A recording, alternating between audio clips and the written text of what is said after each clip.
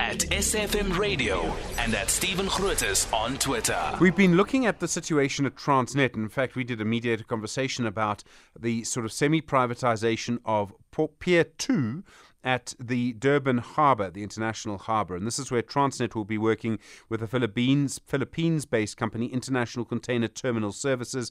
They'll basically have 51% of it for a period of time. I think it's 5 years. They'll do the investment and run it, but it'll still belong to Transnet. As you know, unions oppose that. They oppose privatization per se, but also they have always been worried about layoffs. Now, Transnet has said many times there will not be retrenchments.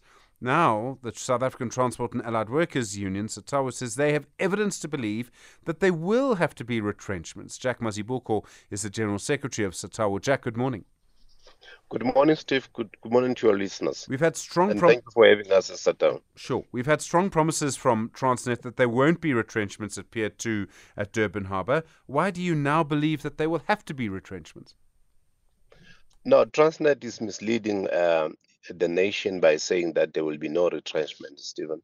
In our discussion with Transnet, they've presented to us an agreement, so-called agreement, that they want us to sign.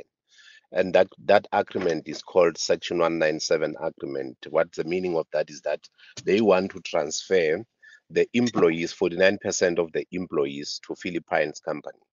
So that agreement clearly indicated that Transnet will be responsible for those employees for only a period of 12 months. What does that mean? It means that after 12 months, if the Philippines company want to retrench or want to reduce staff, they can do so because the agreement after 12 months will no longer binding to parties. So that is why we strongly believe that at the end of the day, workers will lose their job. And what Transnet is saying is not true.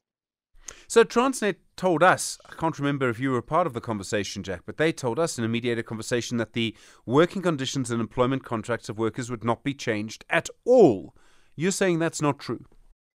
We've been disputing that, Stephen, even on our last interview, and then we have evidence based on the agreement that they have drafted and they want unions to sign. And the union refused to sign that agreement. We said what we are going to do, we are going to engage with our lawyers to find a legal opinion on this matter, of which we have done that. We have engaged with our lawyers last week. We have agreed that we need firstly to apply for Section 77, wherein we will be embarking on one-day strike to force Transnet to revisit their decision.